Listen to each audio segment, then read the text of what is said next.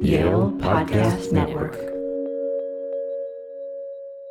Hello and welcome to another episode of the Yale Journal of Biology and Medicine podcast.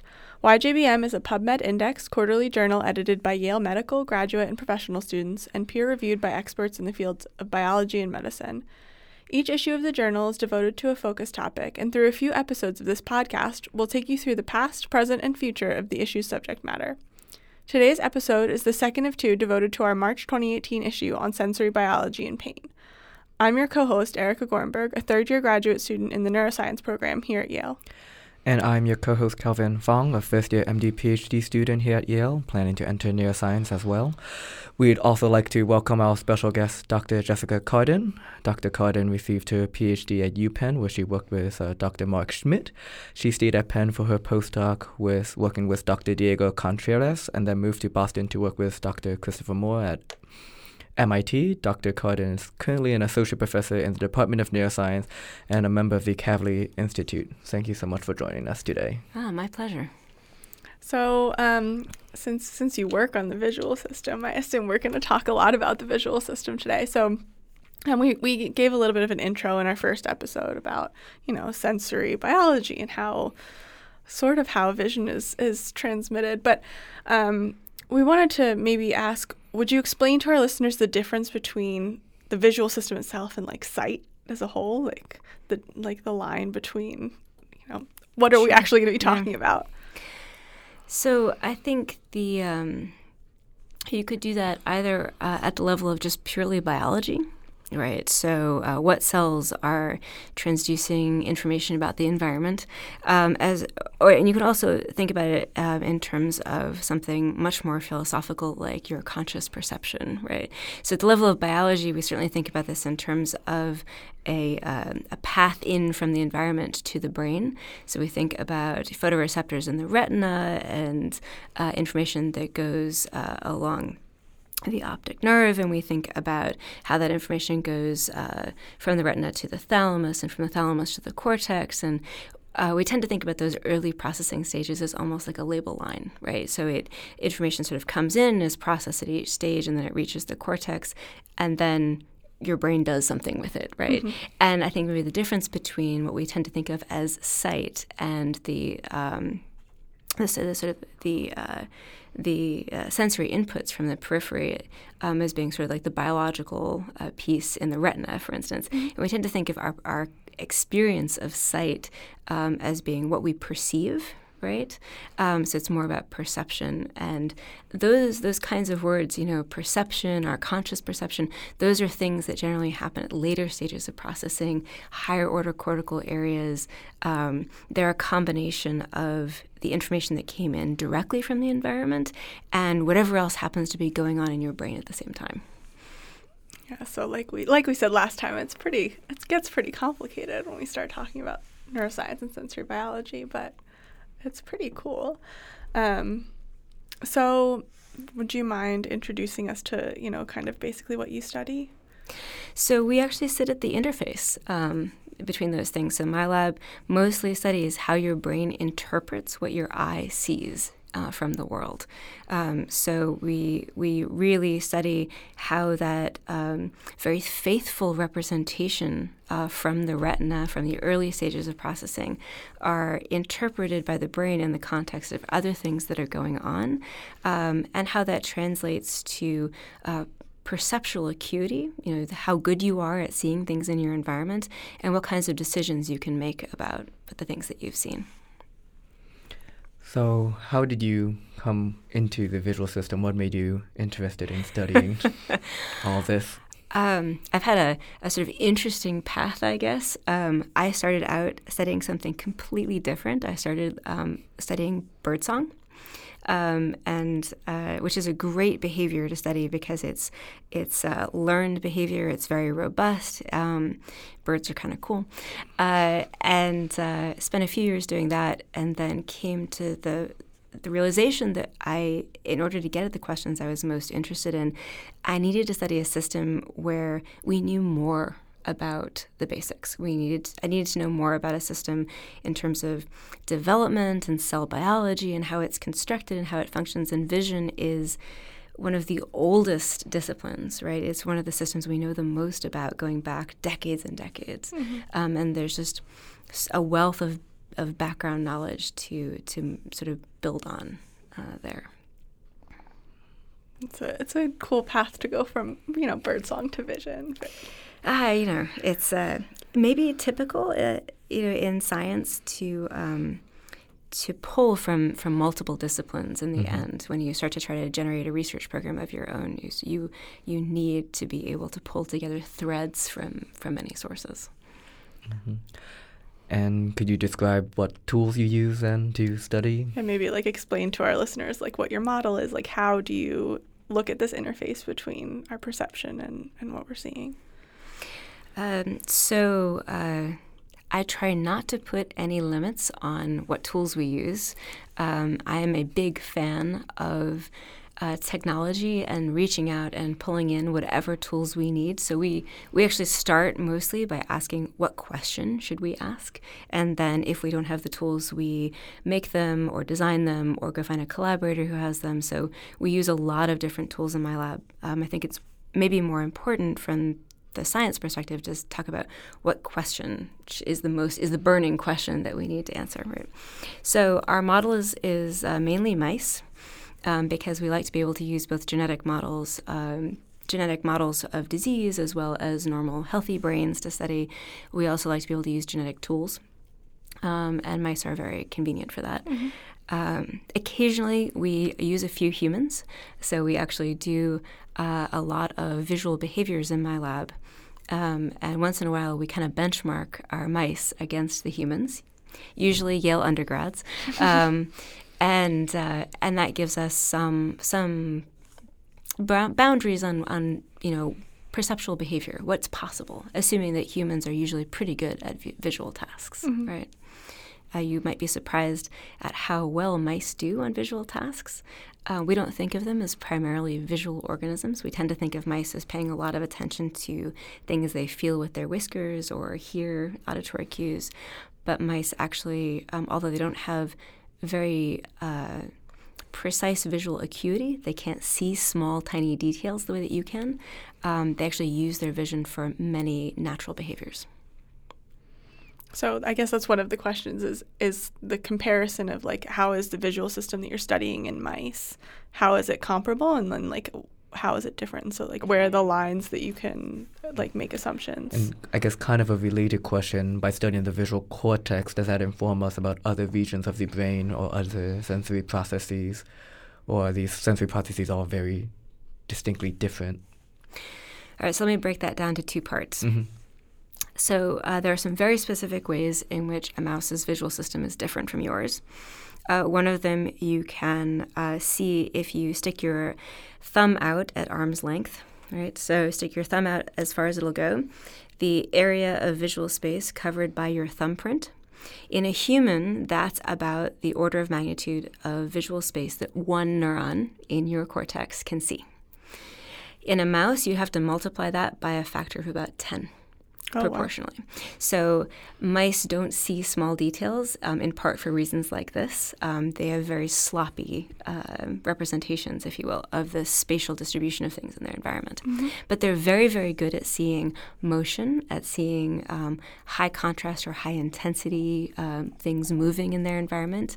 And if you think about it, a mouse really needs to see large things coming toward it, predators looming over it that might want to eat it, and its visual system is extremely good at doing those kinds of, solving those kinds of problems, right?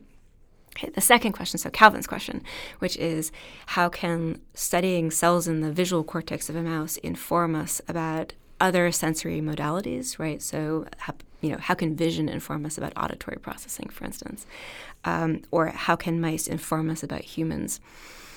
In my lab, we mostly work on circuits, right? So as opposed to working on things that are very specific to vision, we work on how do cells talk to each other? How is information exchanged among neurons? So we're not looking for things that are specific to vision. We're looking for core principles of how does the brain process information. Those turn out to be very similar no matter where you look in the brain. Also, the cell types that we look at in the cortex, in the visual cortex of the mouse, are present throughout the cortex of the mouse and are also represented in the human cortex. So we're really looking at fundamental building blocks of brain function. So it is definitely like translatable between the mice and the humans, even though we're very different. So you said it's important to ask what questions you're interested in. So you went from birdsong into the visual system. What question drove you in that direction? And then kind of where have you gone since then? So we had a running joke in my lab for a couple of years that the first paper my lab published when I started my lab here basically was a replication of my graduate thesis, which was done in songbirds. And one of the big questions that we ask in my lab is, how is brain function flexible? Mm-hmm. Right? How can your brain function and adapt in so many different environments under so many different conditions? You can encounter something that you've never seen before, but your brain can process it. Right? You can do a new task. You can see a new environment. And one of the ways that we study that in my lab is to look at behavioral state, right? To look at how the brain works when the animal is sleepy or alert or focused on a task, as a way of understanding how the same neurons perform differently under different conditions. And so that kind of question really drove me from neuroethology, birdsong, into the cortex, in part because at the time there were so many more tools to unpack circuits and different cell types in the brain in mammals, and especially in the cortex. But the questions are still the same. Mm-hmm. Mm-hmm. And could you just quickly how explain what is neuroethology first? So neuroethology, and we should all be doing neuroethology. Everyone in neuroscience should really be doing neuroethology anytime we think about behavior. But neuroethology really started as a philosophical position that you can best understand the brain by understanding behavior and understanding behaviors for which a species is particularly adapted, or particularly good at, right? So in birds, learning birdsong is something for which the avian brain is really evolutionarily adapted with specializations over time. And the idea is really that we should be looking for tasks or behaviors that animals are extremely good at, and then trying to understand the core mechanisms by which the brain does those things. Mm-hmm. Makes a lot of sense. I think different levels of neuroscience, I don't do this level of neuroscience. Well, it's always been like a major question whenever, in terms of when people manipulate circuits, right? There's always a question like, how well does this map out in the real world? Is this too artificial when we stimulate a set of neurons? Is this just us making something out of nothing, right? Mm-hmm. There's something to be said for really starting from big perturbations or big changes or big effects, right? Because sometimes physiological function is subtle. Then you know what you're looking for. Yeah, and if you can figure out what you're looking for, then you could go back to looking for the subtle things once you have hit the whole system with a hammer. I think the problem in working with mice, not just for us, but for other people who work, on neural systems and circuits, is that we're looking at laboratory-bred mice. Mm-hmm. They're all heavily interbred, and it's not clear that they actually exhibit all the natural behaviors that a wild mouse would exhibit. Mm-hmm. So we work pretty hard to try to find things that mice do well, right? Even under those conditions. Right. So have there been any major discoveries or therapies or anything like that from in that direction that we've seen in mice that have, in the visual system in mice that we've been able to? I think it's hard to draw a straight line from mouse visual system to human therapeutics, right? As with everything. Everything. Also, we don't really understand the brain all that well. So going straight to therapeutics is really challenging. There have been a couple of examples where techniques have been piloted or demonstrated or refined, looking at mouse cortex, which then have moved on, and people are very hopeful that they will give rise to therapies. So things like optogenetics, were piloted in cortex in vivo in mice. The possibility of light-based therapeutics for humans is still very hot right now. Many people are working on that. So there's a lot. It's a good test bed for manipulations and potential therapeutics. I don't think you could draw that like one-to-one I definitely relationship. Yeah. That's true of pretty much every field. Would you just remind our listeners what optogenetics is for those of them that may not remember from our last episode? So optogenetics is a category of tool, mostly light-activated proteins. The original ones were all channels or pumps. So, for instance, channel rhodopsin, which was the still, I think, the most famous and the original to hit the mainstream media, is a light-gated, non-specific cation channel. So activated by blue light, opens and allows ions into the cell. And this is now in preclinical and clinical testing for things like deep brain stimulation, for Parkinson's and other diseases, as well as in cardiology in testing for light-based therapies for pacemakers, to replace pacemakers, right? So none of that has hit the real world yet, right? But there is, I think, a lot of enthusiasm. Right. Okay. And those techniques were originally refined and tested in simple circuits that we understand really well, like the cortex. And they're still fairly new, so it's not really surprising they haven't gotten to human-level treatments. No, absolutely not. I mean, we're talking about tools that didn't exist prior to 2005. Right, right, very new. Yeah. So getting back again into your research a little bit, you said that you study the visual system in different arousal states. How do you determine the arousal state of an animal, and how do you use that to study the visual system? So if it was a human, we'd be able to tell, in part by looking at things like, head bobbing and, how much people are slumping in their seats during a seminar. In mice, we need quantitative metrics that are mostly external. Mm-hmm. So in mice, we use things like the diameter of the pupil. Is the animal moving? How much muscle tension is there? Sometimes you can use things like reaction time as a corollary of state. For us, one of the primary metrics is pupil diameter, in part because it is also a good indicator in humans and other primate species, as well as in mice. So when you get bored, your pupil constricts. When you get excited, your pupil dilates. When you see exciting stimuli like food or your significant other or even something that's aversive, you show those arousal responses in pupil diameter as well. Mm-hmm. And since you mentioned you study vision and these different behavioral states, so how do they actually come together? How does a behavioral state affect your vision? So that's something that I think is still a bit of an open, big question, for us. We have good evidence at this point that behavioral state changes the way that your brain responds to the environment. Right, so in a really zoned out, quiescent, bored state, we see less sensory responses in the brain than in an active, alert, aroused state. So actually, the brain does not respond to stimuli from the environment very well in these sort of zoned out, bored, quiescent states. Which is, to be honest, something that crosses my mind every time I give a lecture.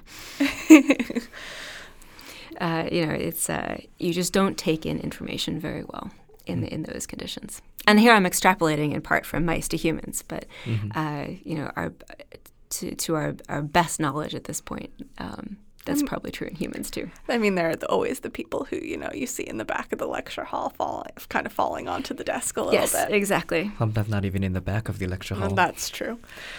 So. But never the Yale students, right? No, of course. The Yale students. No, we are the best of the best here. Of course. Exactly. No head bobbing. So, since, as you mentioned, this is still a growing field, what would you then consider as possibly one of the biggest advancements recently in terms of our understanding of either visual processing or how it relates to behavioral states? Or how do you want to define recent? Last 5 years? Last 10 years? Let's first start with... Let's ask two questions. Within the last 10 years, and also maybe in the field as a whole, what's maybe one of the biggest jumps in our understanding of sensory processing as a whole field. Okay. So if you say the last 10 years, one of the things that happened, and not just to say visual processing, but to sort of people who look at circuits in the brain in general, we have an enormous number of new tools, but one of them that really transformed the field in the last 10 years or so was the ability to identify specific cell types in the brain. Right? So enhanced genetic targeting of distinct cell types in the brain really kind of exploded our knowledge of how neurons interact, how they develop, how they migrate in the brain, and it really also gave us a handle on disease as well, to be able to separate out disease-relevant pathways in different types of cells in the brain really brought a lot of very specific relationships between cell biology and development and function kind of all into a sort of new and clearer relationship. So that was a huge step forward for us. And I think labs like mine mostly work on basic function, but we like to keep disease and human relevance in mind always. And so I think you have to sort of consider those advances going hand in hand. On the one side, that lets us understand normal function a lot better. On the other hand, it also gives us a much deeper insight into disease and developmental dysfunction. Sure, when you understand how it works when it's right, it's easier to see where it's going wrong. Yeah, exactly. And so as for Calvin's other question, in the field, in visual or in sensory biology even, what do you think is the biggest leap or what has brought us forward the most? I mean, I think we already talked about things like understanding that sensory processing varies a lot, that it's not always the same, and so I think the idea that it varies with state or engagement in a task or even with disease state, that was a big change in my field recently. The other thing that's really been a big step forward is the idea of identifying not just one place in the brain that's important for a particular function, but to be able to follow a circuit all the way from input from the environment to sensory perception to decisions being made in the brain to an output that causes an action on the part of the animal, to sort of follow that whole circuit through the brain. That's something that really has become a major part of systems neuroscience in the last few years. And so how would one, follow that path from input to output? How does that work? It's what is I think you could have done it in many ways, right? What's actually happened is that people have combined a lot of different levels of analysis. All right, so a lot of different tools. And one of the biggest things that changed in the last 10 years was tools. Right, we just got much more sophisticated in our genetic tools, our viral tools, our imaging tools, and so all those things kind of come together. And so many labs have now been able to use a combination of genetic targeting and anatomy, right, better anatomy techniques with 2-photon imaging of activity in neurons in the awake behaving animal with Calvin's specialty electrophysiology and many other levels of analysis, and that's kind of mind blowing, right? Not just the development of technology, but the ability to use many kinds of technology in parallel. That's a very 21st century kind of science. Yeah. And I feel like that's very true of neuroscience, this interaction between all the different levels and different, neuroscience is a very interdisciplinary field, I feel like. Yeah, absolutely. And it would likely be too much to go through all these technologies here in this discussion, but for any of the viewers at home who are interested, you can likely look up things like the recent Brain Initiative, which the first phase of it was to develop new neuroscience technologies, including things like optogenetics, the genetic tools, and all these things that Dr. Cardin just mentioned. So another question was, in our previous episode, we talked about neurons, so you just mentioned different cell types. Are you talking about cells besides neurons, or then are you talking that there are different types of neurons, or? All of the above.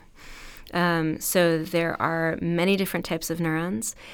And although I think this is still an argument between the lumpers and the splitters, it's safe to say that there are many different kinds of neurons, both excitatory neurons that use glutamate as their neurotransmitter, inhibitory neurons that use GABA as their neurotransmitter.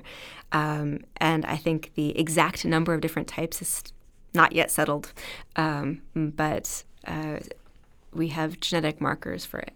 Quite a large number. But also there's been a lot of interest in the last few years in non-neuronal cell types in the brain, a dawning realization that there are many other cell types that we've been ignoring for a long time that play, substantial roles in both health and disease. Mm-hmm.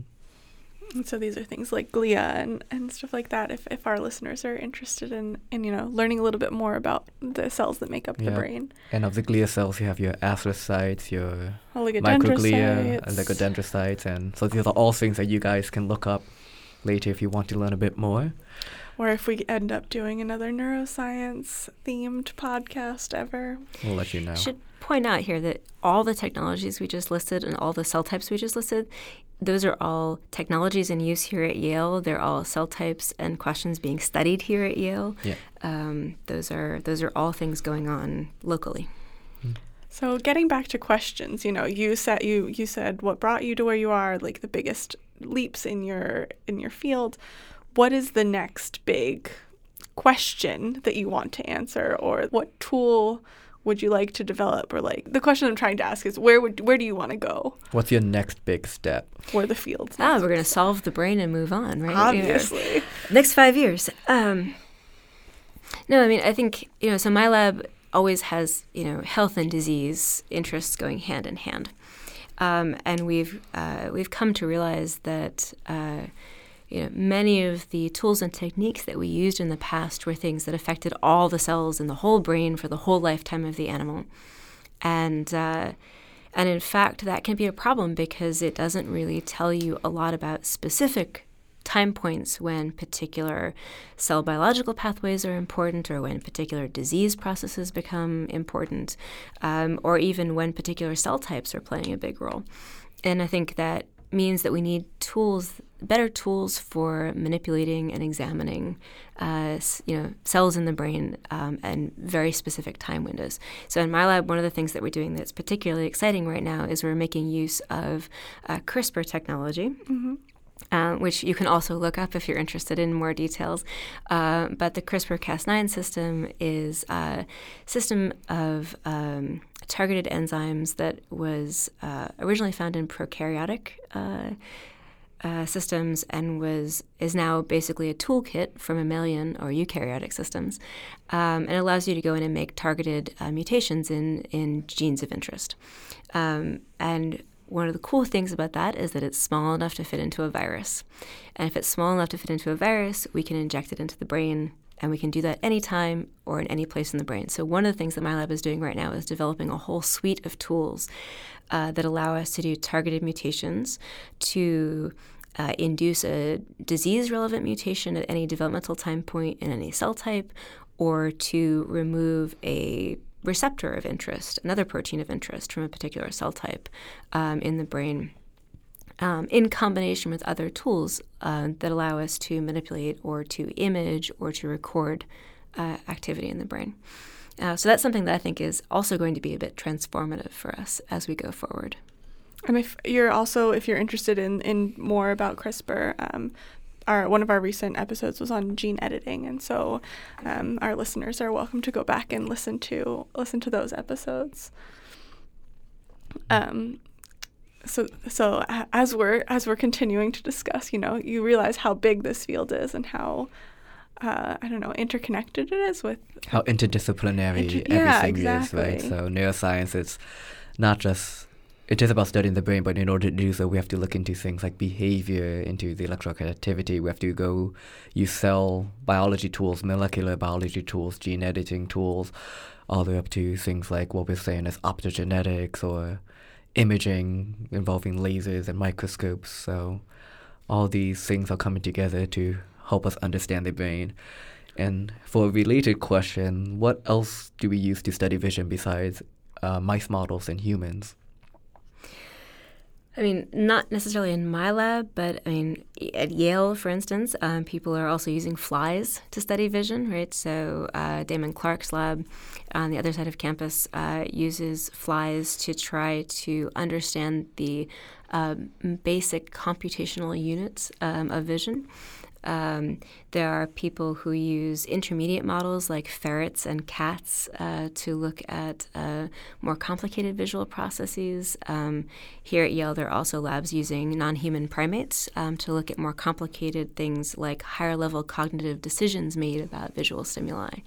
The classic prep, actually, the old school classic prep was the cat. Mm-hmm. So a lot of the original visual system papers were done in the cat visual cortex, which has really, really beautiful visual responses and receptive field structures, and is just a kind of a joy to use as a model for vision, but is not as popular now as it used to be, in part because we don't have all those genetic tools, right? And the same thing goes for, ferrets and other systems as well.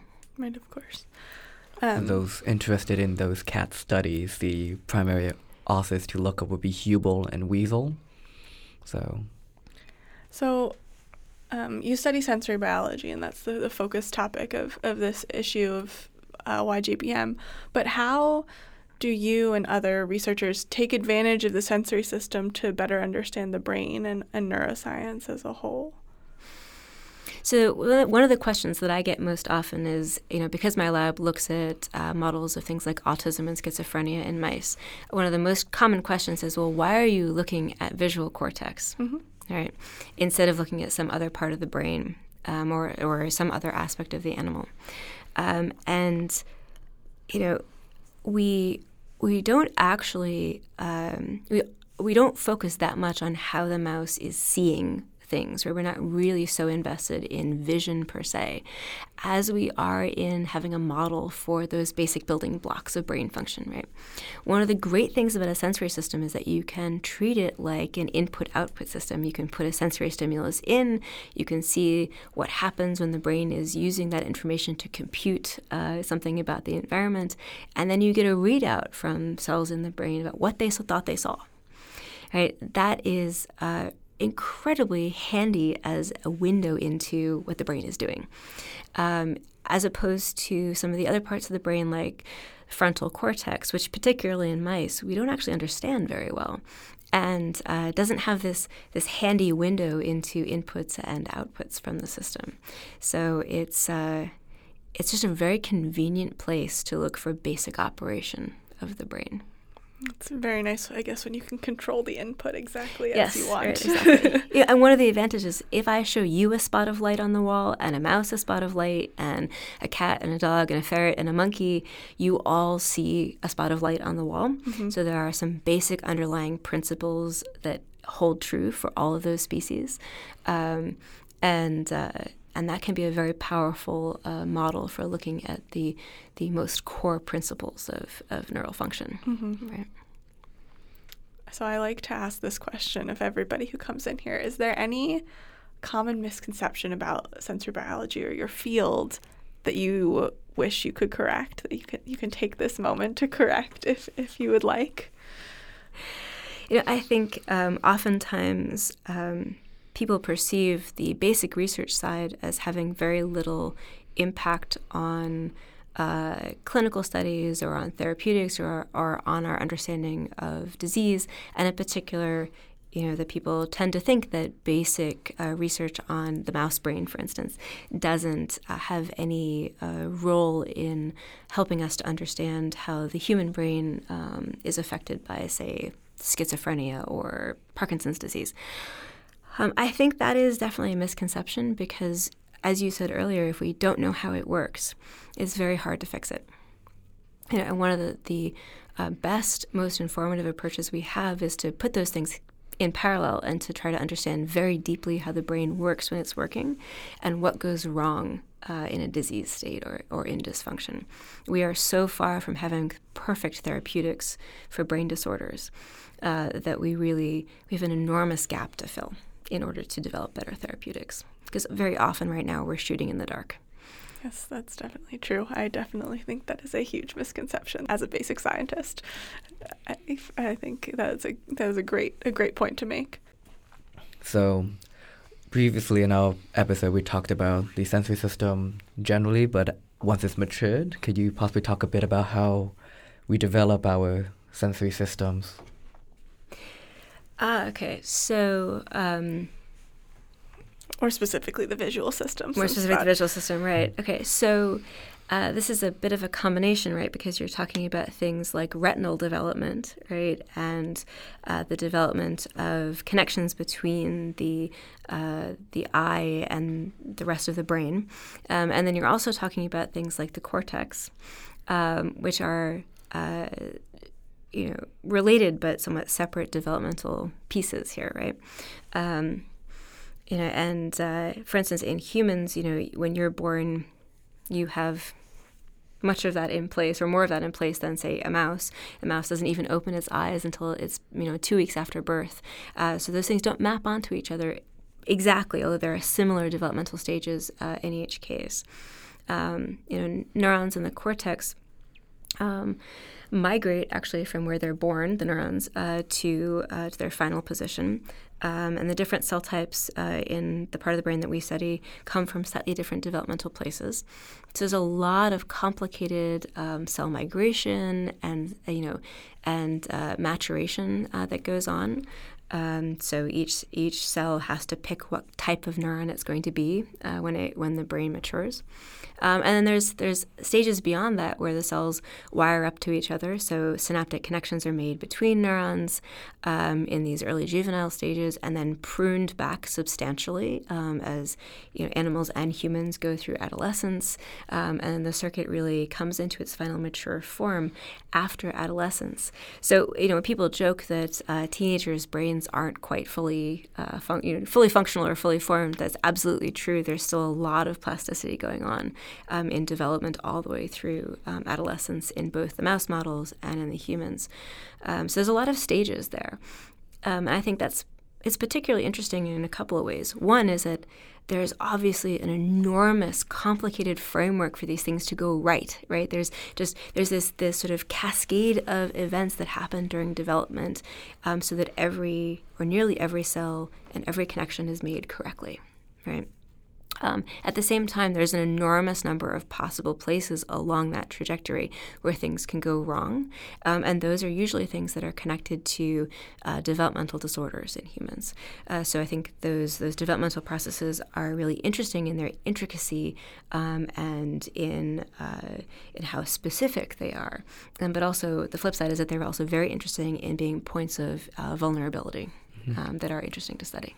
I remember one thing I read from a cancer biology, from his perspective, it's amazing actually how more often things go right than things go wrong. And I think it kind of is fitting for what we know about brain development, just how many moving parts are and how amazing a lot of it's still kind of how the neurons figure out where to go and where to target. It's staggering, right? It's staggering that this all goes right most of the time, right? That suggests that there's probably a big parameter space, right, for things going right. Suggests that there is a lot of evolutionary pressure on things, going right, and also that there's a lot of compensation when things go wrong. Right, there's a lot of ways that things can be compensated for during development, and so the big disease processes that we see that give rise to things like autism, for instance, those appear to be things that have gone wrong enough that they can't be compensated for during development. Right. And I guess, so last episode we also talked a bit about phenomenon like blindsight. Can you kind of go through the different parts and pieces of the visual system? You've already mentioned pieces like the retina and the cortex, but what are the regions and how do they kind of talk to each other? So blindsight is a great example, right, of the fact that you and the mouse both have multiple visual systems. So in both humans and in rodents and also in monkeys, even when the cortex is compromised and you've lost all, connections to those higher order processing centers, you can still see motion, for instance. And that's because you have things like the superior colliculus, which also gets massive input from the retina, and it does interesting and complicated computations of its own and does a very good job of detecting things that are moving in the visual field. To make it even more complicated, there are connections between, say, visual cortex and the colliculus. So the visual cortex, the colliculus, the visual thalamus, many parts of these systems are interconnected. And although we understand some elements of that relationship, we don't really understand exactly how those parts all relate to each other. This is actually a bit frustrating in some ways if you're a mouse model lab, because we often find that very, very simple visual tasks do not require the cortex at all. So a mouse can do a very simple task like, lick for a reward when you see a big moving thing on the screen. That mouse can do great at this even with no cortex, right? And so we often find that the things that you need those higher order, cortical centers for are complicated tasks or hard tasks with complicated rules. So even in a mouse, it's not simple. But that's why we have to start in mouse, because otherwise we have no hope of figuring it out in ourselves. Mm-hmm. Yeah. And I guess this kind of touches on the neuroetiology point we made earlier, like what is the role of cortex, right? Without really understanding the evolutionary pressures behind it, you might not really, when you try to study the cortex, you might make the mistake of doing an experiment that doesn't actually require the vision. Yeah, it may be that you need cortex because it allows you to be flexible, allows you to learn new rules and to master new tasks, right, as a site of plastic change. Thank you again, Dr. Cardin, for joining us. And thank you to our listeners for tuning into this episode of the Yale Journal of Biology and Medicine podcast. Join us in July and August for 2 new episodes on the focus topic for our June 2018 issue. Thank you to the Yale School of Medicine for being a home for YJBM and the podcast. Thank you to Philip Kearney and the rest of the Yale Broadcast Center for help with recording, editing, and publishing our podcast. Thank you to our editors-in-chief, Yasmin Zakanyaz and Helen Bailenson, and the rest of the YJBM staff. We're produced and written by Erica Gorenberg, Calvin Fong, Helen Bailenson, and Neil Ravindra. For more information on YJBM and our podcast, please visit medicine.yale.edu/YJBM. Be sure to check out our journal by searching Yale Journal of Biology and Medicine at pubmed.com. If you would like to contact us, email us at yjbm@yale.edu. And if you enjoyed our podcast, please subscribe to us on iTunes and rate us. We'd love your feedback and questions, so feel free to email us your thoughts. Tell them to us in the comments. You can also listen to us and share our podcast by searching Yale Journal of Biology and Medicine on SoundCloud. See you next month for the next installment of the YJBM podcast.